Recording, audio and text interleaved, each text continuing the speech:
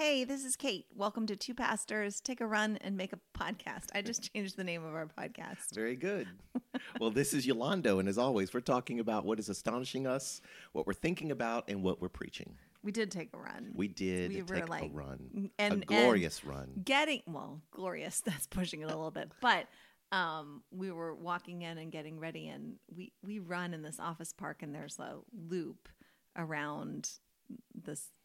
I don't know. It's not a strip mall. I mean, it's got woods and things, and we were getting ready to come in, and Eulando Hinton himself said, we are going to have to up it and do 2 loops instead of just one. So that was a beautiful moment for me. It was lightheaded, fatigue. No, it was good. Yeah, it's I can't just believe getting I said too that. easy for you. I know, Yeah. it was great. It was an out-of-body experience. That would be, about 4 miles?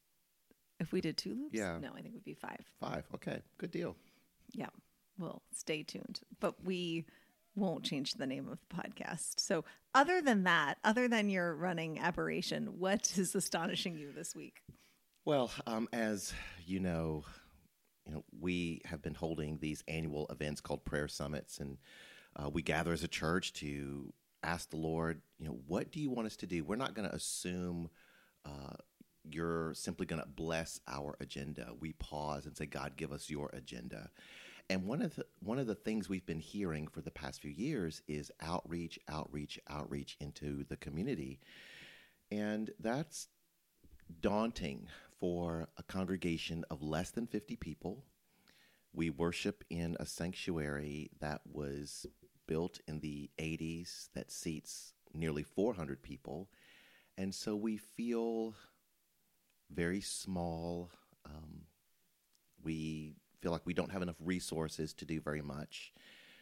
And yet, the wonderful, faithful people at Derita Church have taken a great step of faith to say, well, if God said do outreach, let's do outreach. And so we began with partnering with a group that provides showers for the homeless, and they led us to an organization called Champion House of Care, which does so much with the homeless,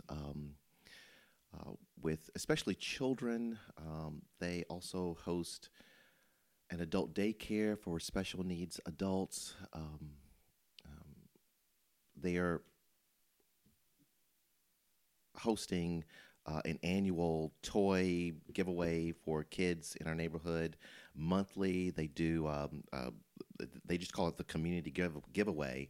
And companies like IKEA and Walmart and Lowe's and a few others just donate things that people really need, like blankets and clothes and food, and they set out tables in the parking lot and say, everyone take what you need. And it's a blessing to the community.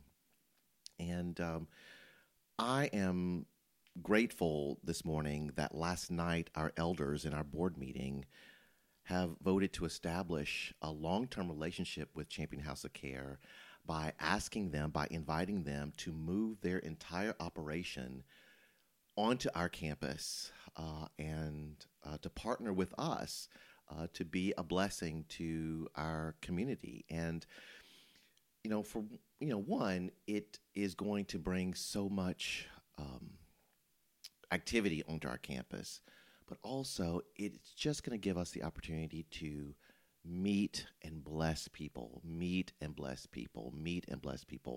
And I think that is going to be the future growth for us. Is that who does your summer camp already? And we partnered with them to do a summer camp this past year. Yeah. No, I think it's really good. Well, that what was astonishing me this past week is related.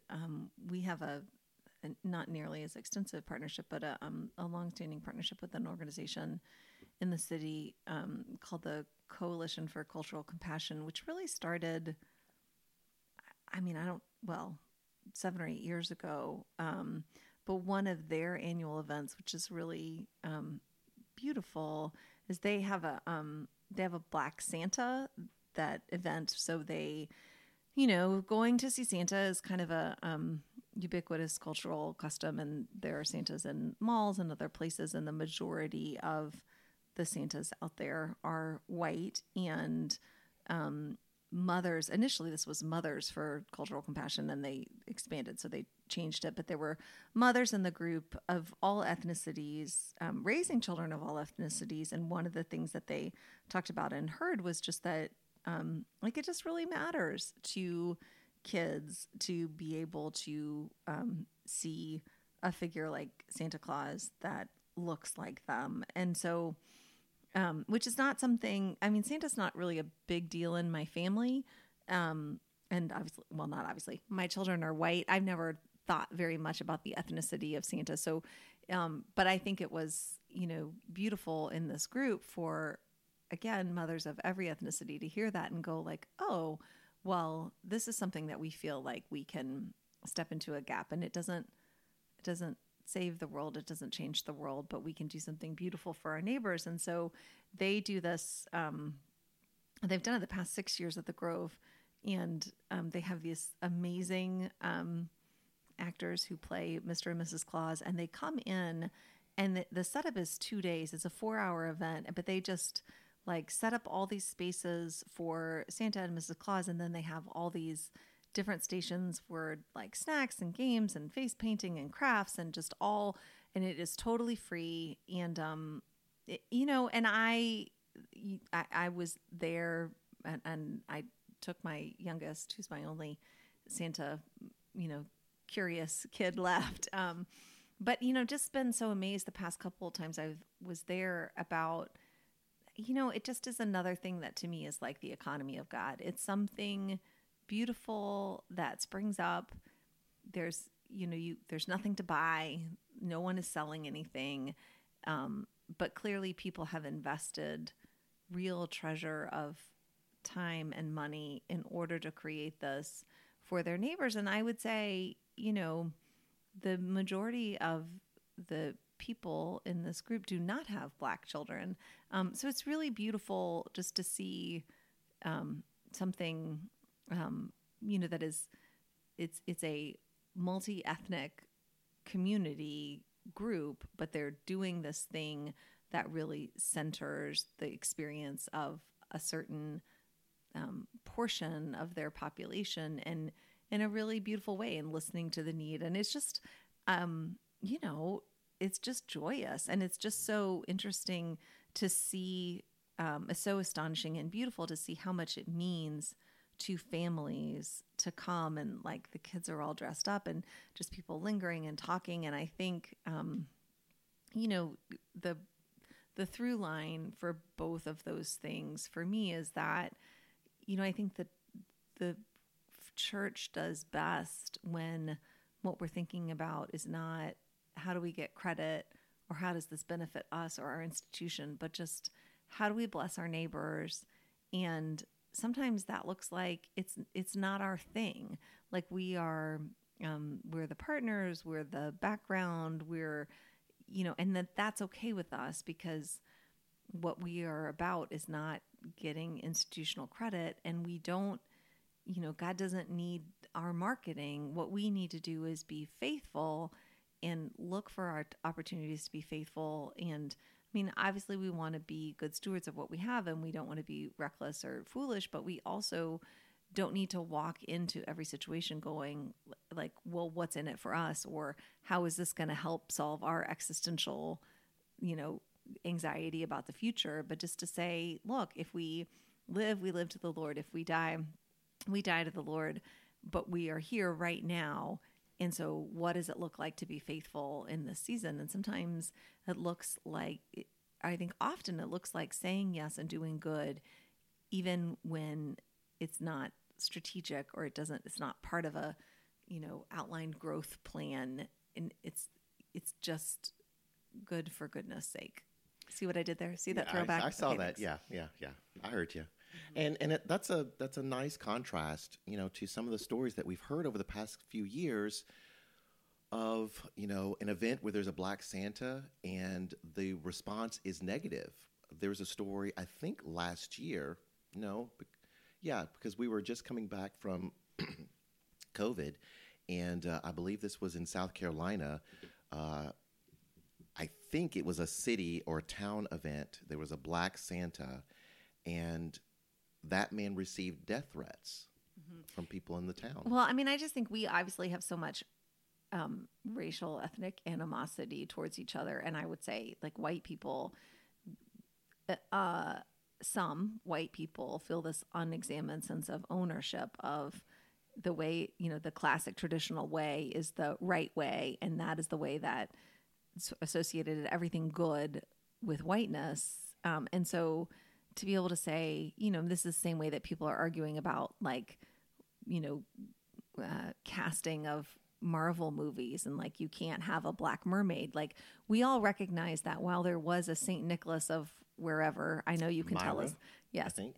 which was Turkey, right? So Yes. not a white dude. And assumed to be a very dark-skinned man. Some historians say that there was actually some folks from a tribe in Africa, Nubia, I think, that sailed up the Nile through Egypt, and then you come out into the Mediterranean Sea, and you make a right, and you're in southern Turkey. Mm-hmm.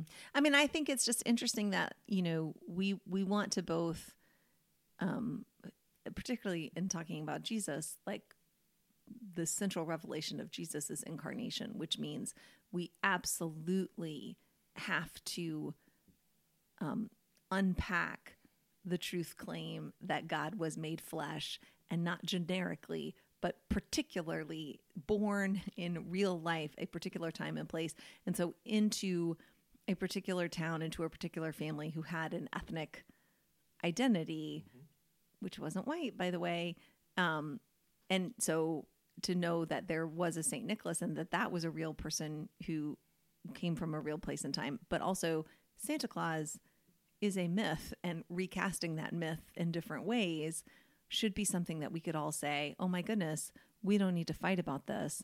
And if this is a way to be a blessing to children, like, how wonderful to be a part of that. And Santa that. Claus is a myth designed to get us to do a particular thing, which is buy toys. Right. So Santa Claus is designed to give us this image of this jolly big man in the North Pole who makes toys for kids, so that we buy toys for kids, when the real Saint Nicholas, Bishop of Myra, was not big. He was thin because historians tell us that one of his primary spiritual disciplines was fasting, so he was unusually thin, and that the red robes that we see on Santa Claus were really the red robes of the bishop.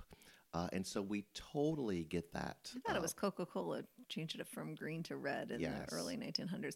But I do think, like, if you had told me, 20 years ago, someday you'll pastor a church that will have a big Santa event, I would have been like, heck no, I won't. But because I'm, the Santa Claus of it all doesn't matter to me.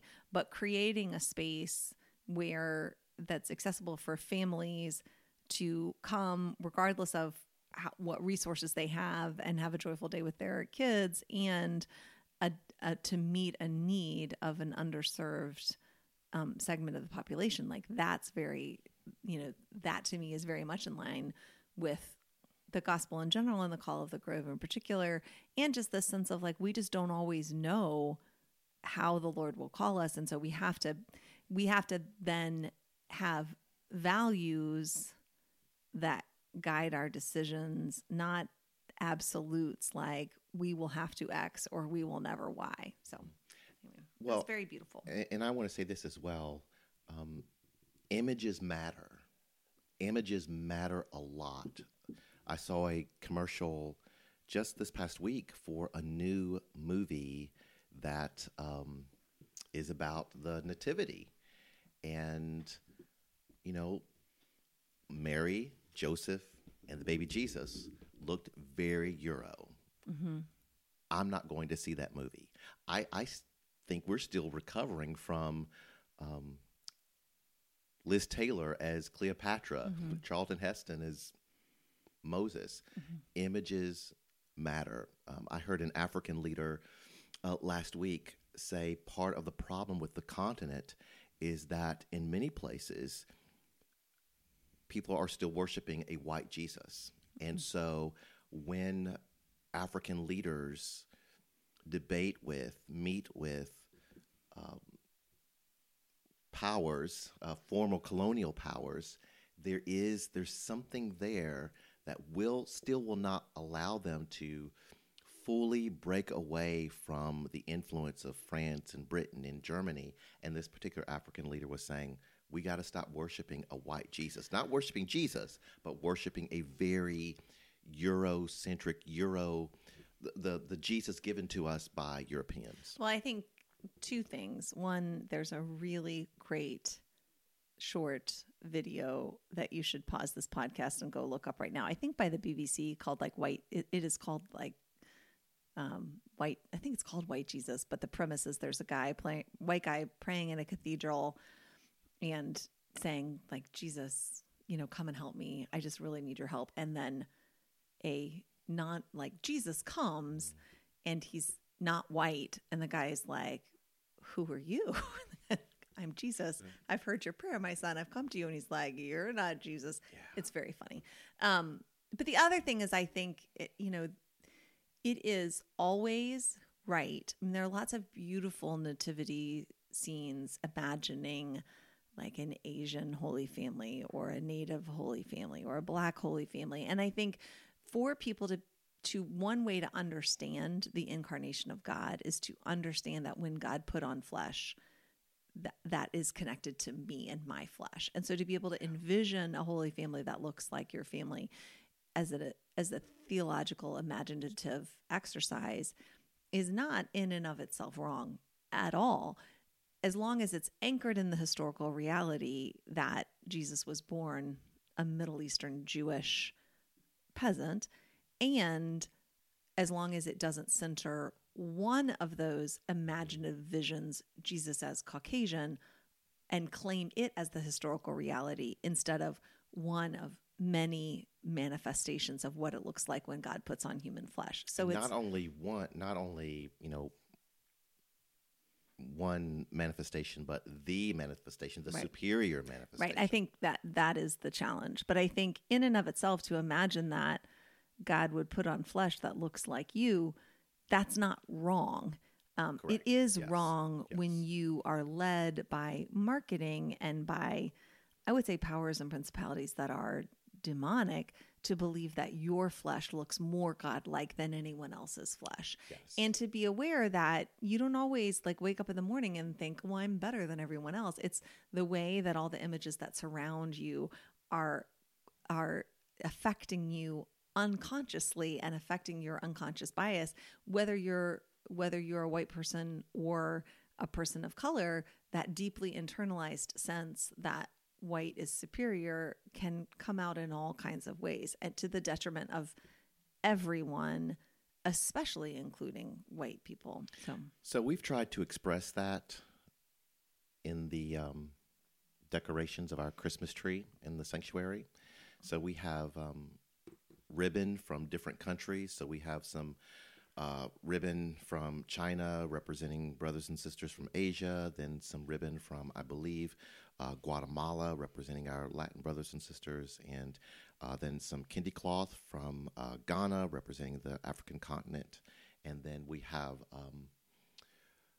some tartan plaid representing Europe, and then we put symbols of the nativity and the cross and, of course, lights. And so we're saying, for us, this represents Christ in the midst of the nations, Christ the light of the nations, Christ the unifier of the nations, that we are one in Christ. And we try to lift that up for our guests during the Sundays of Advent, to say, hey, come take a look. Because if you sit halfway or to the back of the sanctuary, you don't really see the different ribbons. But if you get close to it, you see the intentionality of the way we've decorated the tree. Mm-hmm. That's good. So what are you thinking about? What am I thinking about? I am thinking about the death of Bishop Carlton Pearson, who died on, November the 19th? He was 70 years old. He died of cancer. I believe it was his second bout with cancer. We've talked about Carlton Pearson on this podcast before. It was a couple of years ago. Mm-hmm. And Carlton grew up I believe in the 50s, the Pentecostal church, the Kojic Church of God in Christ, which is the oldest African-American Pentecostal denomination in this country. He grew up Pentecostal, very, very, very Pentecostal, very, very, very fundamentalist. When he was college age, he went to Oral Roberts University, a very Pentecostal college, and he was even mentored by Oral Roberts himself. And he was, as a young man, considered a shining, rising star. Okay, Kate is showing me a picture of her youngest in the lap of Black Santa. That is fantastic. Or Santa. We call it Santa, yes. but she is has her face painted like Rudolph the Red-Nosed Reindeer and is sticking her tongue out like she is a bad Kiss impersonator. And I just and Santa looks very patient with her. Anyway, sorry. I love Carlton Pearson, and I am glad we're telling the story. Yeah, I just got distracted. No worries, no worries. So he became this huge star in the Pentecostal church. And I remember in the 80s, I wasn't a churchgoer. I wasn't a Christian. But he had this annual event called the Azusa Conference. Yeah. And it was a big deal. It drew people from everywhere. And the music, phenomenal. And he's a singer as well and a musician. Mm-hmm. As a matter of fact, it was at one of his conferences that he gave T.D. Jakes an opportunity to preach. And he was the one who introduced us to T.D. Jakes. And so and after college, he started a church in Tulsa, Oklahoma. It became a mega church. I think they had about 6,000 people a Sunday, and this was in the 80s. He was a big deal. And then his theology changed. He committed heresy. Yeah, he Rob Belled before Rob Bell. Right. Yeah, I mean he was condemned pretty quickly. Well, he said that he was watching coverage of the genocide happening in Rwanda at the time. And he said he started talking to God about the suffering of the people and said, God, are you just going to let them suffer and then just sweep them into hell? Because his theology very clearly said, unless you were not just a Christian, but his kind of Christian, his brand of Christianity, you were on the fast track to hell. And so he said, God, this doesn't make sense to me that these people are going to suffer and then you are just going to sweep them into hell. And he said he had a sense that God's saying, is that what you think I'm doing? That's not what we're doing. And he started reflecting on his life and ministry, and he said he'd always felt this intense, this crushing pressure to get people saved. He's like, I have to get on a plane. I have to get on a boat or on a bus and preach the gospel because people need to be saved. And if I don't, everyone's going to hell. And so he had this moment where he rethinks, not just rethinks, he is overwhelmed and astonished by the depth of God's grace. And he flips, he changes, he transforms from a person who thinks everyone but his group is going to hell into a person who says, oh, because of the great grace of God, because of the life, death, and resurrection of Jesus, everybody is in. They may not know it. Everybody is in. And so my job is to preach what he called the gospel of inclusion. You are included. And let me tell you why. Because God is so good. God is so loving. And whether you are conscious of it or not, God has already done something to rescue you from sin and death. Well, the Pentecostal world and the fundamentalist world and the charismatic world branded him a heresy because as part of his theology, he said that there was no hell. And very quickly, people left his church by the thousands. The building was foreclosed on. Articles were written about him. People no longer invited him to speak at their conferences. People no longer came to his conference. And he lost just about everything. And then when he hit rock bottom, he began to turn to Christian communities that were really on the margins. Churches that welcomed gay and lesbians and transgendered people, and churches that were churches that had questionable theology, like I think he ultimately landed in the Unitarian Church. I think he even spent some time in the Episcopal Church, which is a mainline Protestant.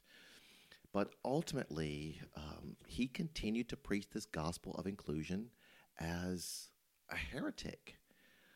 And one of the things I find fascinating about him is that, in my study of church history from seminary, when you read church history, it's almost as if you can picture heretics with horns, right? They just seem evil.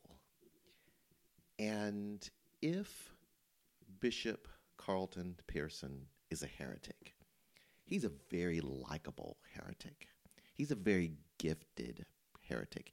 He's a heretic that, at the end of the day, in my humble estimation, I could be completely wrong, though I disagree with some of his theology, but at the end of the day, it seems to me that he loves Jesus.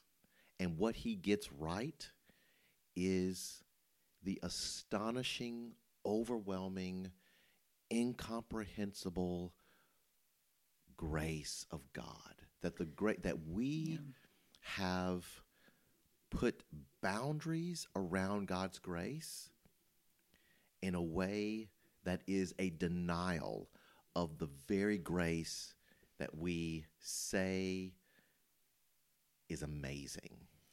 Yeah, I think so many things.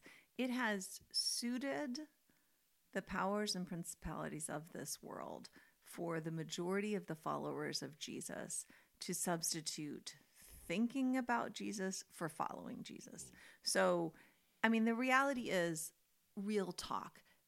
Does anyone who thinks seriously about God and faith, do any one of us believe soberly that everything we think about God is correct? Like, none of us would have the audacity to say, I am 100% right. There is no misunderstanding in my faith, right? So if what makes somebody a heretic is just that they don't, they think wrongly about God and they share that wrong belief with others, then, the only way to not be a heretic is to never think about God and keep your mouth shut. So, and obviously, like, the witness, if the Gospels are meaningful to us at all, they're filled with examples of the disciples, like, getting it wrong and misunderstanding. And when they get it wrong, they don't, like, get vaporized in a poof of holy furor from God, and they don't get kicked out of the club.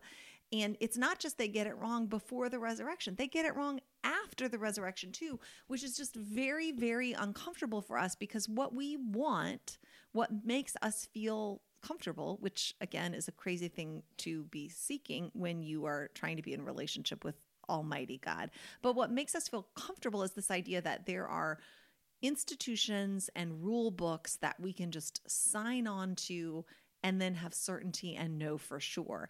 And that if we get something wrong, it won't be our fault because we got in line with the Orthodox praxis. And so instead of following Paul's admonition to work out our faith with fear and trembling, we say, like, you know what, I'm going to trade freedom, and I'm going to trade even part of the abundant life of Christ that I could have for security, right? Like, I don't want to trust the grace of God or the salvation of Jesus Christ. I want these people who wag their fingers to evaluate me and how I think and say, okay, you're good enough or you're not good enough. And I think even in our Presbyterian tradition, and I don't like this and we don't do it at the Grove, but the tradition is you have confirmation and folks who are newly elected to be elders, they need to write a statement of faith. And then that needs to be reviewed by the elders to see if it's correct enough. And while I think it is actually a really good and beautiful thing to talk about what we believe in our communities, but not in a sense of like, okay, this is a test and you got to hit the minimum threshold or you're out, but in a sense of like, we are talking about things that there's no way any human being can comprehend. And so we're going to seek, meaning and grace and understanding, but we're going to expect to like walk off into the mystery often. Like we've tried to turn faith into philosophy and it just gets crazy. And that's why, and you and I have this conversation a lot, like bad theology is bad. Like there's a lot of, I don't mean just like this is annoying or this is boring, but like dangerous, deadly harmful theology. Like there's a theology that justified the transatlantic slave trade and segregation. And right now there's a theology that is justifying what I believe is genocide in the Middle East, right? So I'm not trying to be cute, like bad theology matters, but I think quote unquote good theology is a different kind of dangerous, right? Like people just sitting around having like abstract, erudite conversations using, words derived from, Latin, from the elite people who believe that they own and control and have all wisdom that exists. That's a different kind of bad. And so I just think there's so much of this sense, especially for people like you and I, globally, we're incredibly privileged people, regardless of the difference in privilege that we have given our ethnicity in the United States of America. Like we are incredibly privileged people. And it is comforting to say, oh, actually, the kingdom of God isn't inviting us into a radical new way of life that will bring abundance to everyone. No, really, we're just called to kind of stay still where we are, enjoy our privilege, and think about God. And it's people on the very margins who dare to dream of a different kind of world because they aren't satisfied with the crumbs of pleasure that that the current culture derives from them. So I just think, I think of talking about Carlton Pearson and the pressure he felt. And I think you and I went to a conference once where Bill Hybels was beamed in on the teleprompter, and he talked about, counseling all these leaders and CEOs and military leaders, and they would talk about the pressure of leadership. And he would say to them, yeah, I understand your pressure. Like if you don't get it right, your company fails and people lose their jobs. And I understand your pressure, General. If you don't get it right, a battle is lost and people lose their lives. But neither of you live with the kind of pressure that I live with, because if I don't get it right, people lose their eternal souls. And I just think like only the best pastors get tricked into thinking that they're Jesus. And the reality is, and I don't hate Bill Hybels at all. Like I think he is a person who genuinely believed that other people's eternal destiny was on his shoulder, and genuinely believed that if he didn't get it right, it didn't matter what Jesus did on the cross. He was going to fumble the ball on the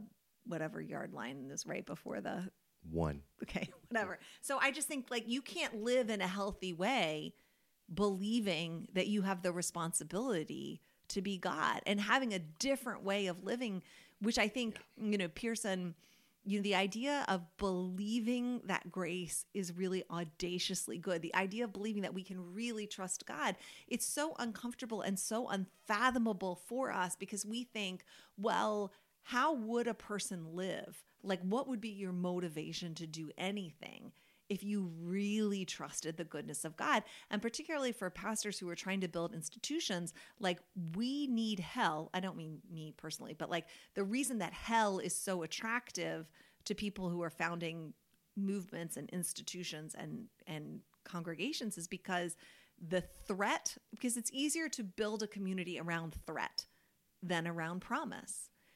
Yeah, and that was really the sticking point. Well, there were two places where people rejected him. Number one, the idea of universal salvation. Two, no hell. And I really wish the church had leaned into that a bit because, number one, Pearson was not reading other universalist thinkers and then trying to work out some systematic theology. He was reading scripture. He was reading scripture and grappling with the grace of God. And I would push back personally on his thinking about hell. I think what he gets right is that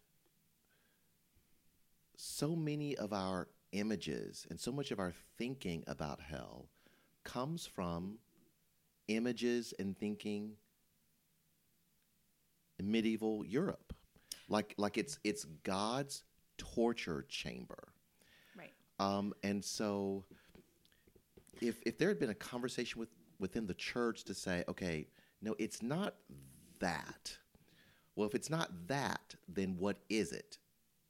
Or does it exist? I think that was that should have been the conversation. Yeah, I mean, clearly, if you're reading scripture, a theme that runs all throughout scripture is the judgment of God. Mm-hmm. Like, that's there. Mm-hmm. And then it's easy to say, oh, well, we know what the judgment of God means. It means there's a basement to the cosmos and the furnace is down there and people are going to burn forever. And, Jesus tells a parable about a banquet, and when the people come and they're poorly dressed, send them out to the outer darkness where there's wailing and gnashing of teeth. Like, I don't know what I think. Like, I feel very comfortable saying, I don't know. Yeah. Like, I cannot fathom the goodness of God ever being content with eternal suffering of any of the people that God has made. Mm-hmm. I believe that Jesus triumphed on the cross. I believe the promises of Scripture that one day every knee will bow and worship, which is not coerced, but which is freely chosen, right? So I just think, there's such reason for hope. And to me, I don't know how to conceive of a hope that includes, eternal torment of anyone. And I do think eternal torment, to your point, comes more from, again, powerful institutions who financially profited over the spiritual control they had over many, given their ability to say, do what we say, or literally because we are on Peter's throne and we have the keys to the kingdom, we will damn you to hell. So I think, but I also think, as someone descended from a group from white people who experienced themselves as being gods on earth, I think to have a healthier sense of the judgment of God and that God will not be mocked and that we are not gods and God is God, like that, the world, I think you got to live in the tension of knowing what judgment means. Like, I think some of the cheap grace of just, I think most people will get mad at Carlton Pearson if he dares to announce that there's not a hell for other people, but in their own life, their functional theology is, because Jesus died on the cross, I can do whatever I want. And so there's no hell for me. So it's just interesting, like, this sense of like, I'm not accountable to anyone. even God because of what Jesus has done. And I found this loophole. And so I feel like we do need a greater sense of like, look, God is doing something, and we have to make a choice about whether we are going to be part of that or going to be overwhelmed by it. And I think, understanding that, because I think the other reason that we're so attracted to hell is we just think like, well, if people don't believe they have to do this or else, they won't have any motivation. And I think that's a terrifying thing to me to think. I mean, and I get it, but to think we as people who follow Jesus and say we love Jesus, the idea of saying we are invited into the promises of God here and now, and we believe in these values, and we join in not because we're afraid of what will happen to us if we don't, but because we're compelled by the beauty and goodness of God. And so we could do whatever we want, but we want to be a part of this whirlwind of grace. And even though it's disorienting and overwhelming, we want to be a part of that. And for so many of us, though, we really don't. We're just like, well, how much, like what's the bare minimum I can do to still count in order not to burn in hell? And that's Dallas Willard has that great quote about, there's just lots of people who are so sure that they want to live in the kingdom of God after they die. But why do you want to live in the kingdom of God after you die when you have no interest in living in the kingdom of God here and now while you're alive? Like, why do you want to sign up for eternity where the last are first and the first are last? And, it's better to give than to receive, and the servant is the greatest of all. And that's what you say you want for your eternal destiny. But right now, when you have choices on this earth, you're not making choices that are aligned with the kingdom of God. So like, it's almost as if you don't believe that any of this is true. Yeah, and so with his passing, I'm asking myself, why couldn't the church, I don't know, hold on to him? Why couldn't the church love him? Why couldn't the church stay in conversation with him? Why couldn't the church continue to allow him to walk with us, among us? And part of it is what you have already said.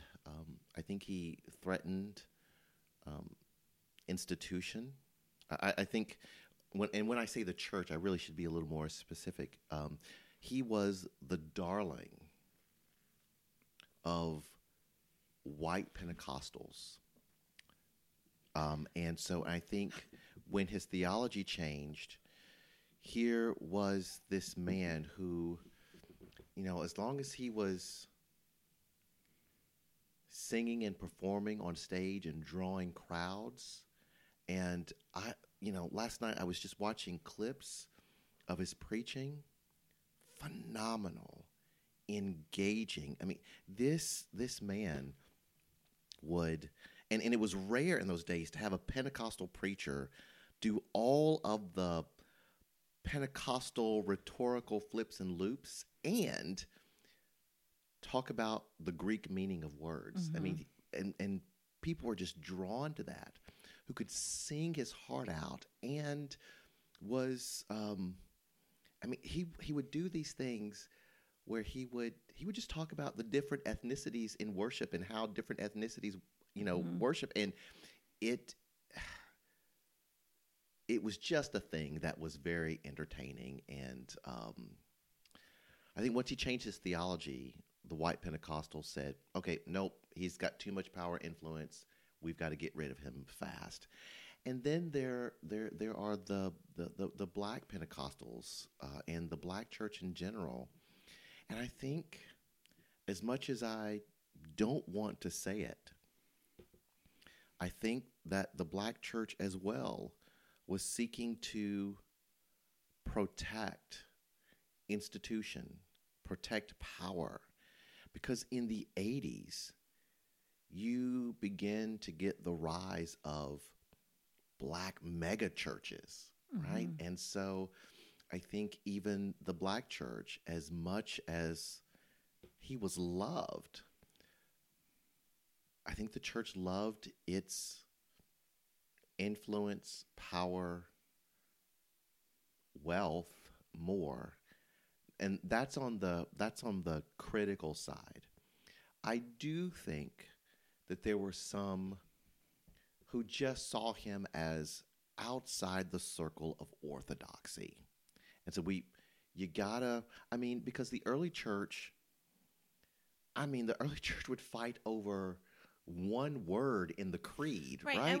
I will say, like, even we're talking about what does it mean to be a heretic and how do we, the meme that circles around December 6th, around St. Nicholas Day is, giving toys to children and punching heretics in the throat, right? It's just this idea that has come from these very, very powerful institutions that some kinds of thinking are okay and some kinds of thinking are not even okay. And you see it like in a little bit, you've seen it in all of the church's conversations about LGBTQ and human sexuality, that it's not just this kind of sexual practice is sin, but even having an opinion about someone else in that kind of, if you don't have the right thought in your head about a practice that you're not even engaged in, then you are sin, right? So it's not just, it's thought control. And I think that's where we really have to, because I think one of the things for me about Carlton Pearson, you said this, was like, why did the church reject him? The church never rejected him. And I think, his integrity of being able to say, he could have just kept it to himself, right? True. And to be able to say, no, this is where this is the revelation that God has given me, and I'm going to tell the truth about that no matter what it costs me. To me, regardless of whether I agree with his theology or not, which again, I don't know, but the integrity of that walk with the Lord is astonishing to me. And that's why, like, Brian McLaren talks a lot about because most of the atrocities of the, quote, civilized world have been condoned by the church. And a lot of that has been because what we care about is what people think and what kind of language people use about God. And as long as they, swear allegiance to doctrine and use the right language, they can do whatever the blippity blip they want in their actual lives, because we have prized orthodoxy, right, talking and thinking about God, over orthopraxy, right practice. And so, like, another example of this would be years ago, one of the sponsor children organizations that's more, I think, Save the Children, which is more traditionally evangelical, they made a change and said, we are no longer going to require our sponsors to be heterosexual. Like, now, if there's a gay couple who wants to send life-saving support to a child, including supplementing that child's participation in Bible programs of the church that we pick, like, that's okay. We're not going to edit these people out. And people went freaking nuts. Straight Christians were like, I am no longer going to sponsor this child with life-saving food and medicine because you are allowing gay people also to sponsor children in the same way. So this is, forget all of Jesus's teaching about how we're supposed to care for people who are being crushed by the institutions of this world. All that matters to us is what an institution says about gay sex. And that is, right thinking matters over right following Jesus. And I've seen it the other way too. Like, we on both sides of the culture war, whether that's, we label that conservative or progressive, what we will say to people is, if you don't talk right and you don't name this value, you're gone, even if we can walk out the same actions. And I think that's the big problem, is that most churches, we're more concerned about getting people to think like we think and talk like we talk than actually saying, Jesus called people into a certain way of living in the world, and we can live that way together, even if we radically disagree in terms of who we conceptualize God to be, or radically disagree in how we understand the teachings of Jesus. Yeah. Again, I've been listening to clips of his preaching, and I've been astonished that, even in preaching in a Unitarian Universalist church, his preaching is so Jesus-centered, right, so blood of the cross-centered, that he still sounded like a traditional Pentecostal preacher. I mean, the themes were exactly the same. Jesus came and died on a cross for your salvation. And he simply said, and this is good news for everybody. Yeah. Right. And whether you know it yet or not. Which, again, I would say, you pay your money, you take your chances. Like, that is not historically the way that the most powerful voices of Christian institutions have interpreted Scripture, but that is certainly a reasonable way to interpret the Scripture, right? So I think that's, since you mentioned Scripture, I think that night when he was wrestling with God's grace for all and watching that coverage about genocide in Rwanda, I think he said the scripture that came to mind was the place in, I think it's one of the letters of John, that says Jesus is the atoning sacrifice for our sins, but not only for our sins, but for the sins of the whole world. Yeah. And he was like, wait, how could I have missed that line? But not only for ours, and he interpreted ours to be those of us who are in the church, who are followers of Jesus, but also for the sins of the whole world. Well, because there are certain things we don't see because we've been taught not to see them. Because, you read something and say, well, but don't you be stupid enough to think that means what it appears to mean. It actually means something else. And again, I think it's because we're also offended by the idea of grace. Like, I want grace to mean I can do whatever I want and I won't get punished for it.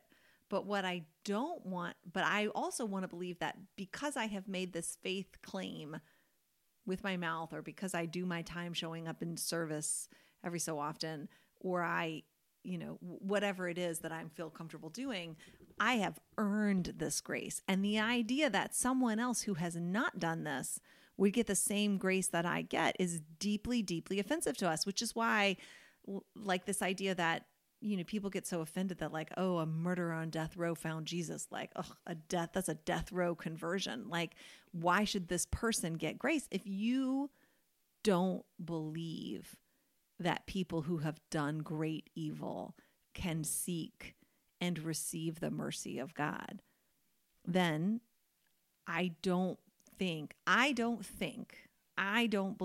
that you have fully grasped the gospel of Jesus Christ, which I think has everything to do, again, with our quest for our belief that God is reconciling the nations and that reconciliation is possible. Like, if there are groups of people who have been deeply historically and currently wronged by white Christians and have obviously understandable, reasonable, acceptable, justified mistrust and anger, but the offensive grace of the gospel says when people turn to Jesus and confess and repent, they receive mercy. And so if you don't want to be in community with your historic oppressors who have been forgiven, I mean, I understand that. That's very human. And also, I can't think of a way to read the gospel wherein that's not part of it. I can't think of a way to read the gospel, the New Testament, most of which was written by Paul, who persecuted and murdered early believers. And then God didn't just say, like, okay, come on in and sit over there on that bench and think about what you've done and feel crappy for the rest of your life. He said, come on in. I have a role for you that is one of bearing the glory of God and leading and forming churches. Like, that is the offensiveness of the grace of God. And I think, yeah, most churches believe more in hell and the power of hell than they do in the power of grace. And most of us spend a lot of time saying, like, let's make sure that we don't do good to people who don't deserve it. Let's make sure that we don't bless people who won't, we can't just bless people because they'll just take advantage of us. Like, we do not believe in the power of grace. Yeah, this will be the last two thoughts that I have about Carlton. I think what I can appreciate most about him is that for him, and as it should be, for him, the good news of the gospel really is good news. Yeah. Like, it is good news, and I think the church just forgets that in our attempt to grow, in our attempts to be influential, in our attempt to have power and save status. ourselves, save our tradition, Yes. save our, We forget that we are stewards of amazing, astonishing, glorious good news. The last thing I'll say about Carlton is you should go and listen to a podcast. It's from 2005, NPR. It's called This American Life. That's the series, but it's the story of his life, and he tells it, and it is wonderful. I know there was a Netflix movie about him recently, but I think the podcast, hearing him tell his story before he got sick, it is really well done. So This American Life, 2005, an interview with Carlton Pearson. Okay. Well, I think we're out of time, right? Yeah. Yeah. I'm sorry. It was good. I think next week, well, I have things to talk about next week, but we'll save them for next week. Okay. All right. Very good. Thank you all very much for listening. And if you would like to find out more about what God is doing at God's Church, Derita Presbyterian, you can go to their website, which is deritachurch.org, right? deritachurch.org? .com. Sorry, deritachurch.com. You can also check out Eulando's messages on YouTube and on the podcast, the Derita Church podcast, which is on the Podbean website. And you can worship with them at 11 o'clock on Sunday mornings. And if you would like to find out more about what God is doing at The Grove, you can go to the website, which is thegrovecharlotte.org. You can go to our YouTube channel or find our podcast, which is Look for the Tree with the Roots. You can find it on iTunes or, wherever. If it's working, you can plug into our live stream at 10 o'clock. You can pray for us because, man, the gremlins are real. And you could also worship with us if you're in the area at 10 a.m. on Sunday mornings. So thank you so much for listening, and we will talk to you next week.